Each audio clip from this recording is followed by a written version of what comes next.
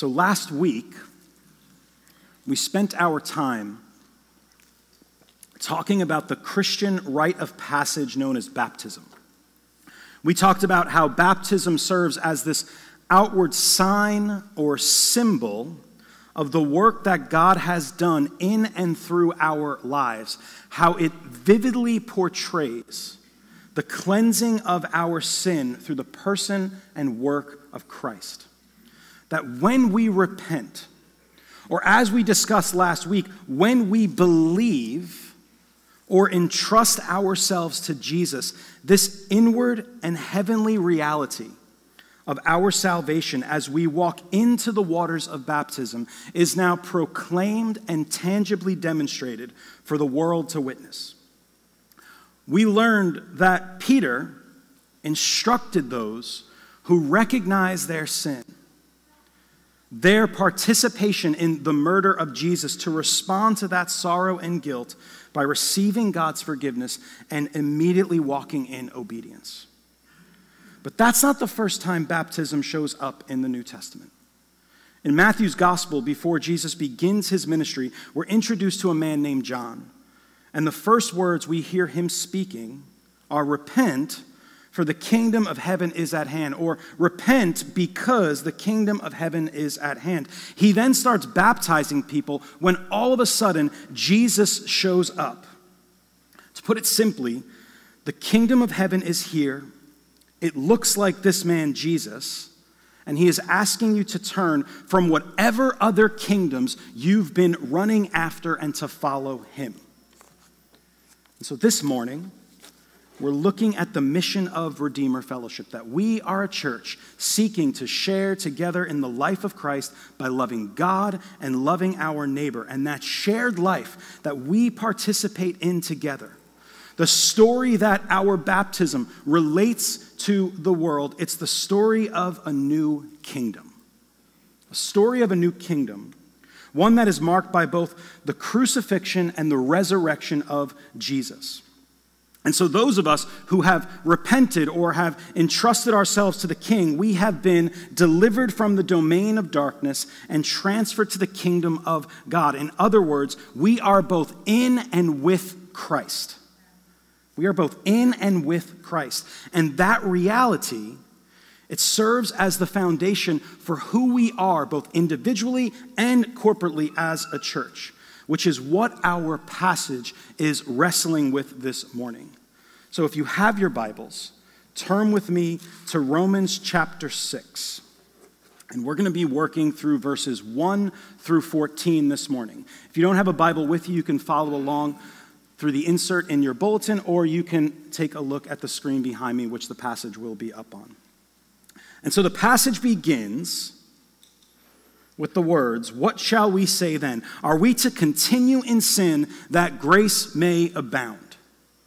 Are we to continue in sin that grace may abound? And so what Paul is doing here is he's responding to a theological claim that he had just made.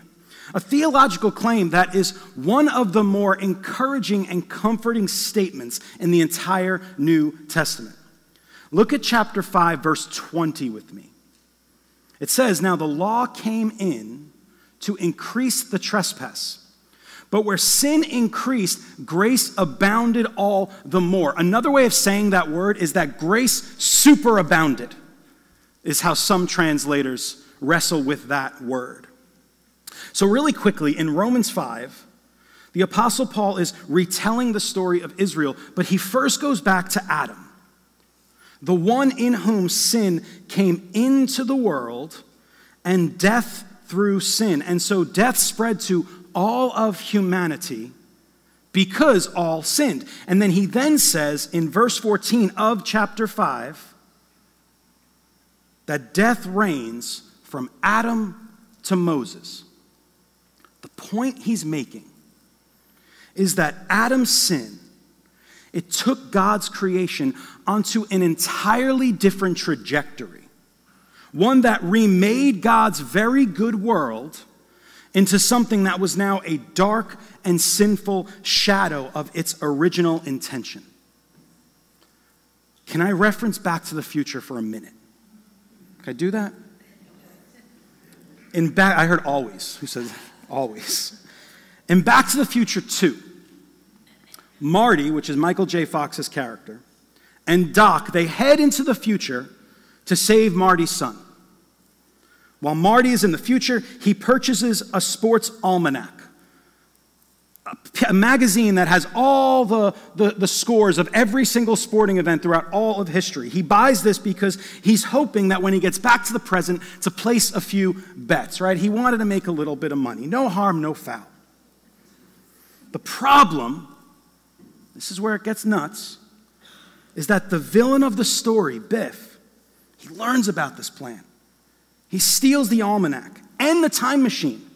And then he goes all the way back to 1955 to give the almanac to his younger self. And it's at this point that the trajectory of human history is changed and the train of time is completely derailed, resulting in a dark and alternate 1985.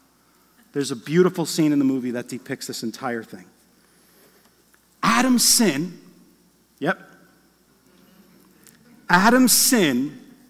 derailed God's very good creation. And the result is a dark and alternate world where sin and death reign. Where sin and death reign, like they rule. They're in authority over what's happening in the world. But in the midst of this alternate kingdom, this alternate 1985, if you will, this darkness, God was working behind the scenes. Maybe you can even say undercover, considering he uses this nothing of a nation to accomplish his plan. And he begins by calling a people through this man Abraham, a people who then found themselves enslaved in Egypt until God, through Moses, liberates them, takes them out to the desert, and provides them with a law, a standard to reflect to the world around them the goodness, the wonder, and the holiness of their Creator. And as the law entered into the story, what it did, as we just read, is that it shined a spotlight on both the nature and the gravity of this thing called sin. The law shined a spotlight on the nature and gravity of this thing called sin. Now the law came in to increase the trespass. And this is where we hung out last week. My goal last week was to shine a spotlight on the nature and gravity of our sin. That we would come to grips with the reality that we are the ones responsible for the murder of the Christ, this Jesus whom we all crucified. But we didn't stay there. Because that's the thing about God's grace and his kingdom. It is little by little pushing back the darkness, establishing and fortifying itself, as it says in verse 20 of Romans chapter 5, that grace is abounding all the more so that grace might also reign. You guys tracking with what's going on right now? So that grace might also reign. And so now, because of what Jesus has accomplished, there are two kingdoms reigning. You catch that? There are two kingdoms reigning. The kingdom of sin and death and the kingdom of God's grace. And through faith, we have been transferred from the domain of darkness into the kingdom of his beloved Son.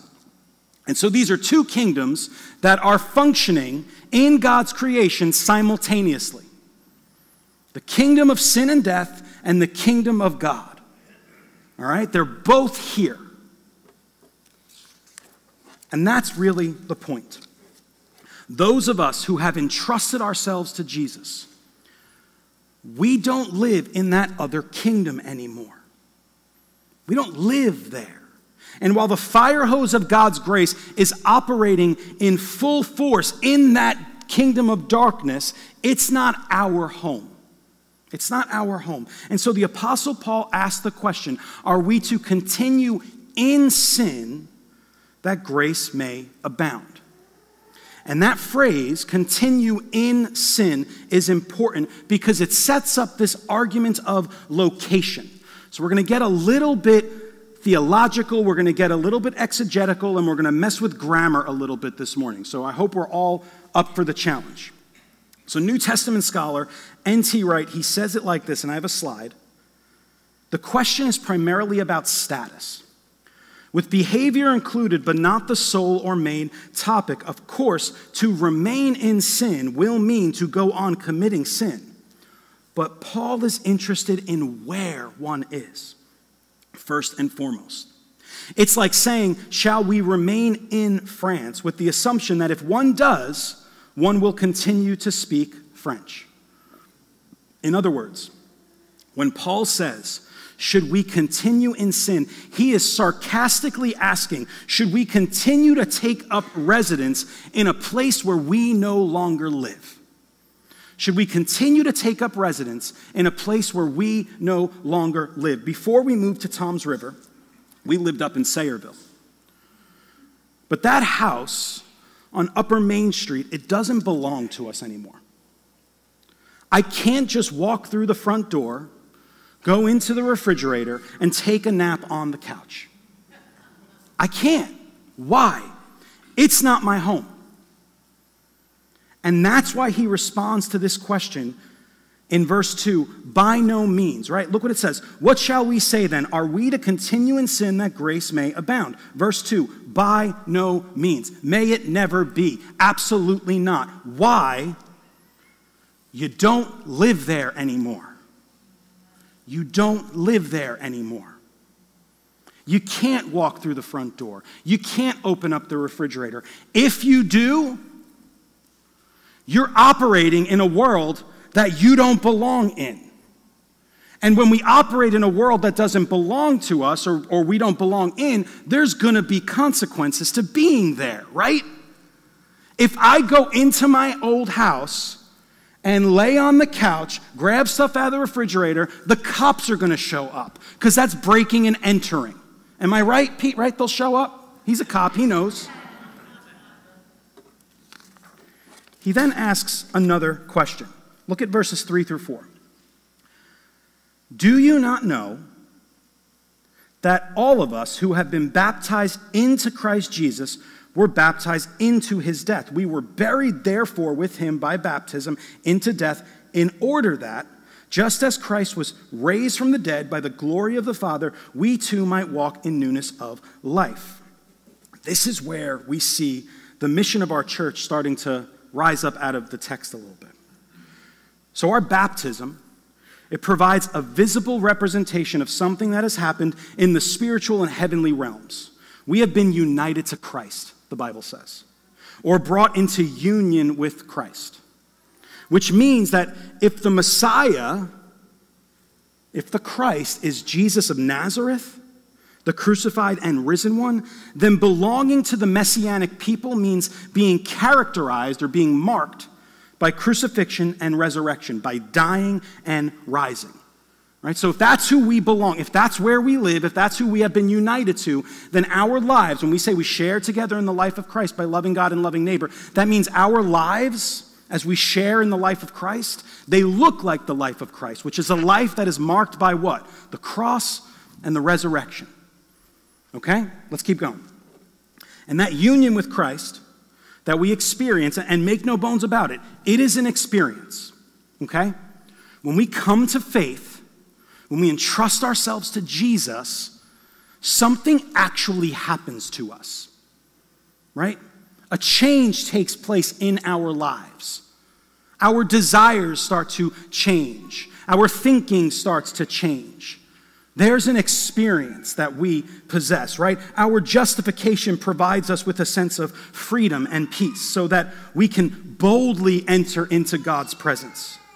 Our sanctification, little by little, changes our desires and our affections so that sin becomes less and less appealing. Our adoption as sons and daughters of God, it provides us with both comfort and security. But all that stuff, it's driving towards something. We are united to Christ in order that, verse 4, the second half, in order that, just as Christ was raised from the dead by the glory of the Father, we too might walk in newness of life. Okay, so check out what Paul is doing here. He's saying, just as, so everything that happened to Jesus is going to happen or is happening to us. That's what being united to Christ means. That's what being in union with Jesus means. That's what we mean when we say that we share together in the life of Christ. When we talk about that sharing together in the life of Christ, what we mean is that we are striving together by faith to live in light of our new address, the kingdom of God. Our new address, the kingdom of God. And what that looks like is walking in newness of life, which is another way of saying living a life where we are loving God and loving neighbor. That's what walking in newness of life boils down to, right? Even Jesus says when he's asked, what is the greatest commandment? He says, love God and love neighbor, right? And so, all that to say, we have a new home and we have a new king. Where are we spending our days? The Apostle Paul isn't finished, though. And the reason why he isn't finished, because he gets it. He understands the appeal of that other kingdom, that domain of darkness that is still reigning. So he wants to further unpack this union with Christ, this participation we experience as his followers. Look what he says in verse 5. For if we have been united with him in a death like his, we shall certainly be united with him in a resurrection like his. So N.T. Wright argues that this term, been united, it comes from a root which means grown together. He further argues that our union with Christ means that the existence of the Christian is, as it were, is intertwined with that of the Messiah, like two young trees whose trunks grow around one another. That's cool. That's really good. I'm going to read that again because I think it's that good, okay? He argues that our union with Christ means that the existence of the Christian is, as it were, intertwined with that of the Messiah, like two young trees whose trunks grow around one another. In other words, the life, death, and resurrection of Jesus becomes our identity. The life, death, and resurrection of Jesus becomes our identity by faith. And so that means that our old identity or our old self has been put to death so that, with the purpose of, so that we would no longer be enslaved to sin. In other words, we don't live there anymore. It's not our home. Our new home is the kingdom of God, which is centered on the person of Jesus, the Messiah. We have a new home and we have a new king. We have a new home and we have a new king. But the thing is that our old home, it wasn't a home. It was a prison. That's why Paul says in verse 7 that the one who has died has been set free from sin. See, the problem, though, is that we don't see it that way. We often look back at our old home through these rose-colored glasses, forgetting the reality that there never was a white picket fence there. It just wasn't the reality. The domain of darkness, the kingdom of sin and death, it is a prison cell pawning itself off as an all-inclusive island getaway with a warden who wants nothing more than to see us destroyed. That's the reality of that old home, that old place, that other kingdom that simultaneously is existing alongside this new kingdom that's breaking in, the kingdom of God. Paul goes on to further explain. Look at verses 8 through 10. He says, now, if we have died with Christ, we believe that we will also live with him. We know that Christ, being raised from the dead, will never die again. Death no longer has dominion over him. Because the death he died to sin once for all, but the life he lives to God. And so he uses a conditional statement to further explain what it means to be united to Christ. So think of it like this. If we're on the path with Jesus, sharing together in his life, then we're going to experience everything he experienced. If we experience his death, then we'll also experience his resurrection. You see what he's setting up here? You see what he's doing? He is folding us in to the life of Christ. He's folding us into the experiences of Jesus. He's folding us in to the realities of who Jesus is, so that everything that is true about Christ becomes true about us. That is good news, Redeemer Fellowship. Like that's the central tenet of the gospel, is our union with Christ. All the other stuff, our adoption, right? Us being made sons and daughters of God, our justification, our being made right in the sight of God, our sanctification, our being made holy throughout our lives, our glorification, where this train is heading, all of that, we have all that because we are united to Jesus. All right? Like, that's so important, because everything that's true of Jesus is true of us by faith. It's good news. He then lays out some facts about the Messiah.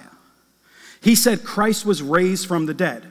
Since he was raised, and so for all of you grammarians, I'm interpreting the participle being raised as a causal participle. Since he was, some of you are just like, I don't care, right? So, since he was raised, 1, he will never die again, and 2, death no longer has dominion. Since he was raised, he will never die again, and death no longer has dominion. In other words, Jesus' resurrection is the reason why death is losing its authority and its dominion. The kingdom of sin and death is on the run. The kingdom of sin and death is on the run. Why is this true? Verse 10 tells us, because Jesus' death was a one-time event. It's a one-time event. And on the cross, and this is key, on the cross, he submitted himself to the kingdom of sin and death. You guys hear that? On the cross, Jesus submitted himself to that other kingdom. And when he rose from the grave, that kingdom was dealt a fatal blow. And now, the life that Jesus lives, he lives to God. In other words, he is now operating as the ruler of this new creation kingdom. And by faith, we get to share in that kingdom with him. Like, the irony is so cool, right? So, like, he submits himself to this kingdom of death, this kingdom of sin, and because of himself submitting to it, he now rules over it, because that submission caused him to become the king of this other kingdom, the kingdom of God. He had to submit himself to the kingdom of death in order to be risen and ascend and seated at the right hand of the Father. That's the trajectory it had to take. And that's what verse 11 is getting at. So you also must consider yourselves dead to sin and alive to God in Christ. When Paul says that, it's just another way of saying, believe the gospel. Consider yourselves dead to sin. Reckon yourselves dead to sin and alive to God. Believe the gospel. Believe the gospel. Believe what is true about yourself. Believe that you no longer live in that other kingdom, but you now exist in the new creation kingdom of God. That's good news. Our address has been changed. We have been united to the king of that kingdom. Why? Because we've been united to him in both his death and his resurrection. And so we now share together in the life of Christ, a life that is marked by the love of the cross and the hope of the resurrection. I want to read, like, Ephesians just makes it clear, right? He just lays it out in Ephesians chapter 2. And I have a slide for this. I'm just going to read it. I'm just going to read the first 10 verses of Ephesians chapter 2.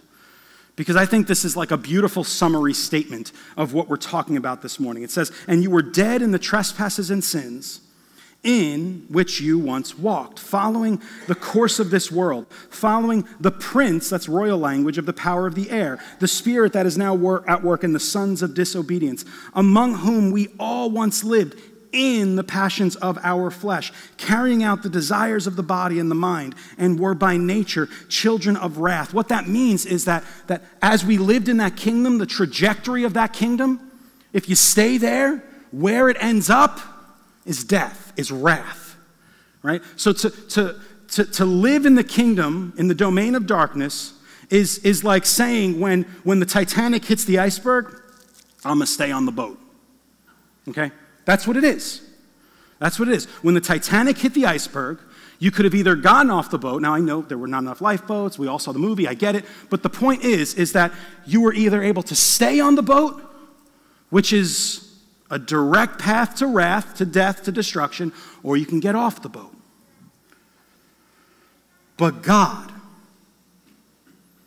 verse 4, being rich in mercy, because of the great love with which he loved us, even when we were dead in our trespasses,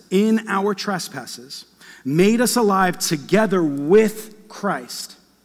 By grace you have been saved, and raised us up with him, and seated us with him in the heavenly places, in Christ Jesus, so that in the coming ages he might show the immeasurable riches of his grace and kindness toward us in Christ Jesus. For by grace you have been saved through faith, and this is not your own doing. It's the gift of God, not as a result of works, so that no one may boast. For we are his workmanship, created in Christ Jesus for good works, which God prepared beforehand that we should walk in them.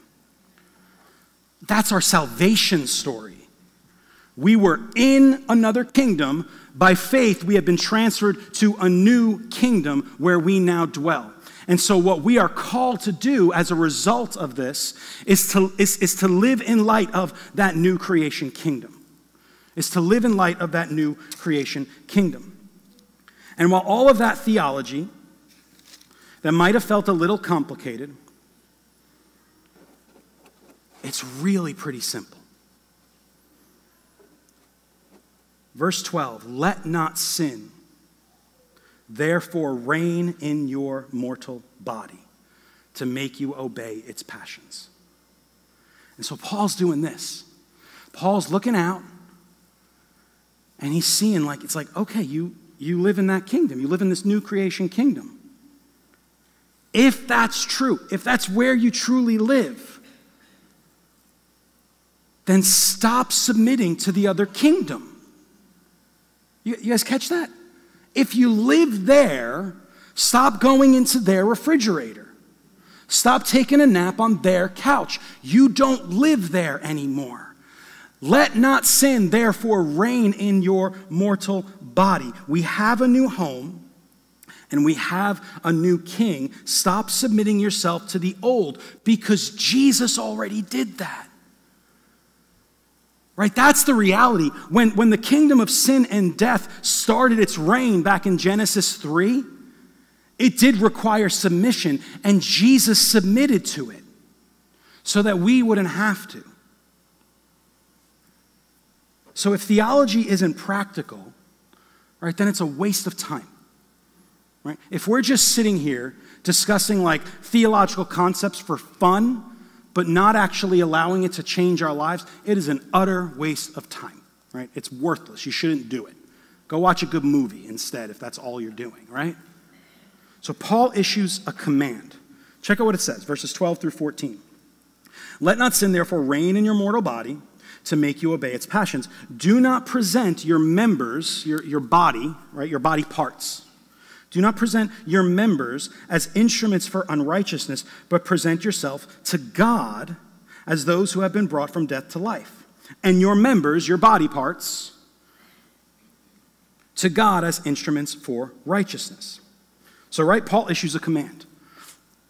Do not use your body, your arms, your legs, hands, feet, your mind, your eyes, your tongue, as weapons of evil. There's a subtle military allusion here. That word instruments, it could also mean weapons. And so we've talked about this before, right? If we truly do belong to this new creation kingdom, if we have a new home with a new king, then picking up the weapons of the enemy to fight, even if it's on behalf of God, is not only counterintuitive, but it ironically ends up serving the kingdom of sin and death. Right? Did you catch what I just said? If we pick up the weapons of the enemy, even if it's used to serve God, we are actually serving the devil. We're serving the ruler and the power and the princes of the power of the air. Right? That's what we're doing when we do that. And so, when we talked about sharing together in the life of Christ, we also talked about how we do that, by loving God and loving neighbor. All of this theology, our union with Christ, the death of our old selves, the movement from the domain of darkness into the kingdom of God's beloved Son, all of it begins at the cross, which means that the sort of love we are called to embody is the sort of love that was displayed by Jesus when he laid his life down on the cross. And so when it says in Romans chapter 6, verse 13, the second half of, I'll just read all of 13, right? He says, do not present your members to sin as weapons for unrighteousness, but present yourselves to God as those who have been brought from death to life, and your members to God as weapons for righteousness. So the weapons we pick up, the tools that are in our hands, as the prophet says, they're turning, weapons of war into like gardening tools, right? Like that's what it means. It means for us as followers of Jesus to no longer participate in the kingdom of this world by using its weaponry, its manipulation, its all of its stuff to accomplish whatever it is we're trying to accomplish, even if we think we're accomplishing something for God. The weapons that we're called to pick up, they're in the shape of a cross. It's death, it's humility, it's peacemaking, it's mercy, it's compassion. It's submitting ourselves to one another out of reverence for Christ. That's what it means to live in light of our new address, our new kingdom. And it's counterintuitive because it is so far from what the world teaches us to do. And it's so far from what even some Christian thinkers and preachers have taught us to do throughout our years. That the ends justify the means, but it never does in the kingdom of God.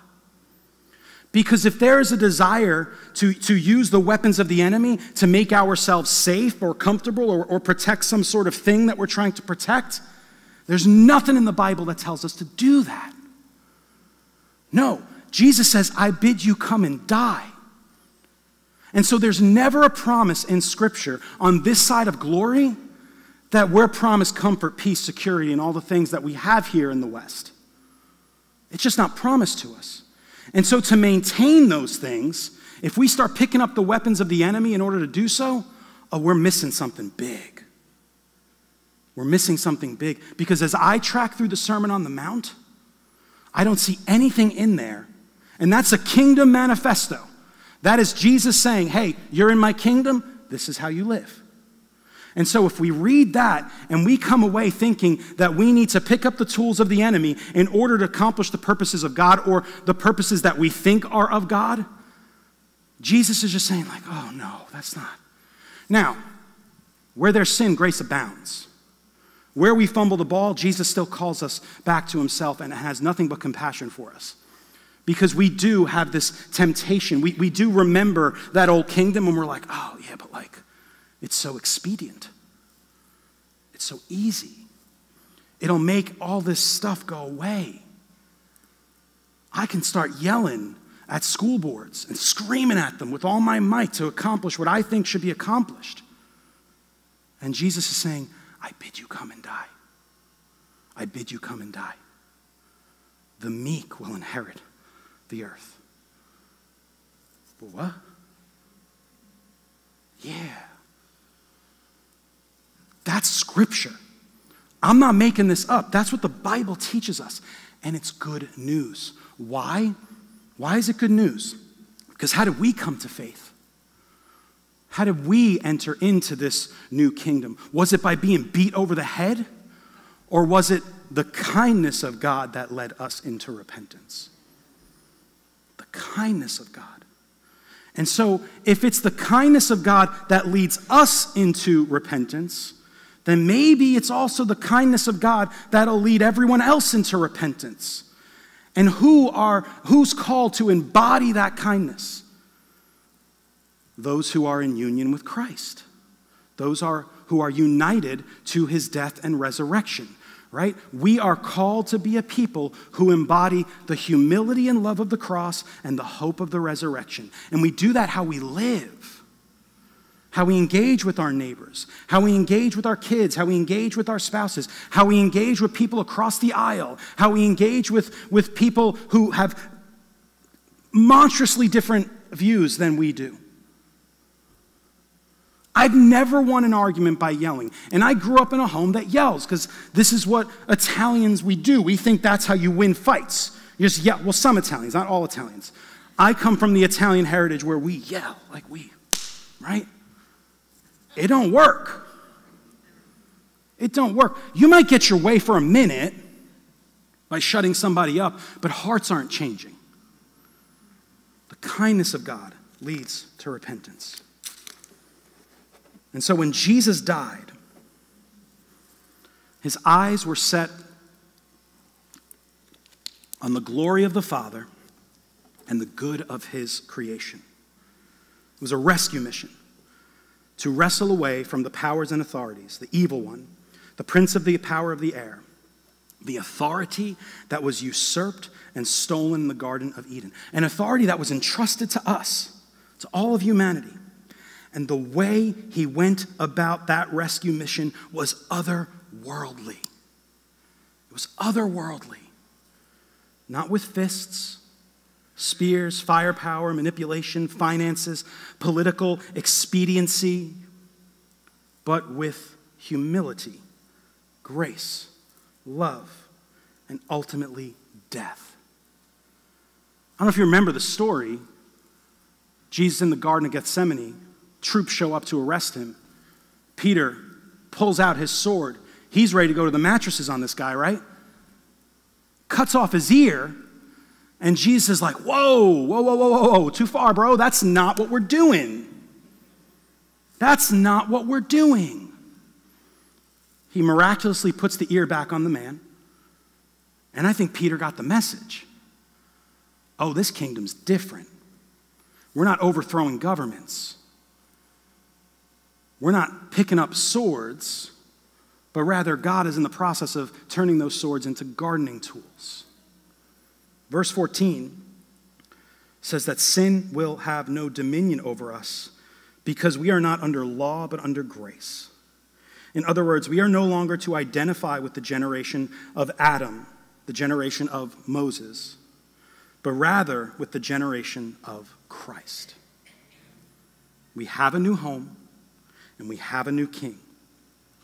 That home and that king is now operating in the midst of the old. That's where it's happening. These kingdom outposts, these gatherings of God's people, as it pushes back the darkness. Lost my spot. And Jesus is pleading with us through the lips of the Apostle Paul to fix our eyes on what is new, to keep our feet planted in the soil of new creation, to share together in the life of Christ by loving God and loving neighbor. Present your members as instruments for righteousness. Pick up the weapons of God. Pick up your cross and follow Jesus. I was texting back and forth with Noah Lang this week, and I love how he put it. He said, what the eyes see, the heart loves, and what the heart loves, the feet pursue. So to change our actions, we have to change our affections, which is done by changing our attention. And I'm going to say it again because I think it's that good. What the eyes see, the heart loves. And what the heart loves, the feet pursue. So to change our actions, we have to change our affections, which is done by changing our attention. In other words, we have a new home and we have a new king. Look to the king. Learn how the cross was both the way he lived his life and how he saved ours. The cross was the way he lived his life and how he saved ours. And then go and do likewise. This is what we mean when we say that we are seeking to share together in the life of Christ by loving God and loving neighbor. And that love, it is in the shape of a cross, and it carries with it the hope of the resurrection, because that is the love and hope that rescued us. Walk in Christ, reside in his kingdom, walk with him through the valley, and perform his good works. Live in light of your new address. That's what we're talking about. That's what marks us as a church. That's what we care most about. That is what deeply resonates with us. We want to be a people who live in light of our new address, the kingdom of heaven, which is the person and work of Jesus. That's where we are, in union with him, forgiven, justified, adopted as his family, sanctified, glorified, seated in the heavenly places. Like as we speak, we're there. That's a mystery. Oh, but it's good news, Redeemer Fellowship. And you know what's so cool? I actually believe that we've been embodying that, because people come to our church and they say that they experience God's grace here, that they experience his love here, that the people here welcome them with open arms, that bruised reeds and smoldering wicks are not being snuffed out.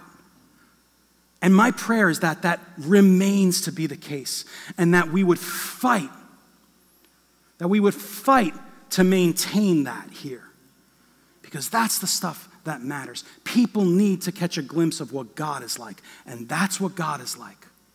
Caring for those who have been sinned against, welcoming them into his family. And we are the hands and feet, the members who can be used as the weapons in God's hand to accomplish that. Weapons that are in the shape of a cross, that are in the shape of farm tools. Farm tools bring life, not death. They bring life. Let's pray.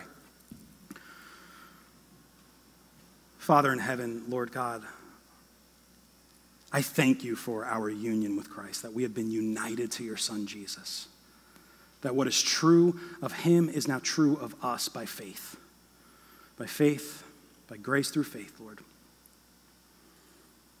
And Lord, I thank you that where this story is heading is toward resurrection ultimately. That one day we will be raised up bodily and we will see you face to face. Father, in the meantime, I beg of you, Lord, that you would pour your Spirit out upon this place, that we would be a people marked by the cross, marked by the humility of your Son, Jesus, Lord, that we would share together in the life of Christ, loving you and loving our neighbors. Help us to do that, God. Help us to do that. Father, it's in your Son's name we pray. Amen.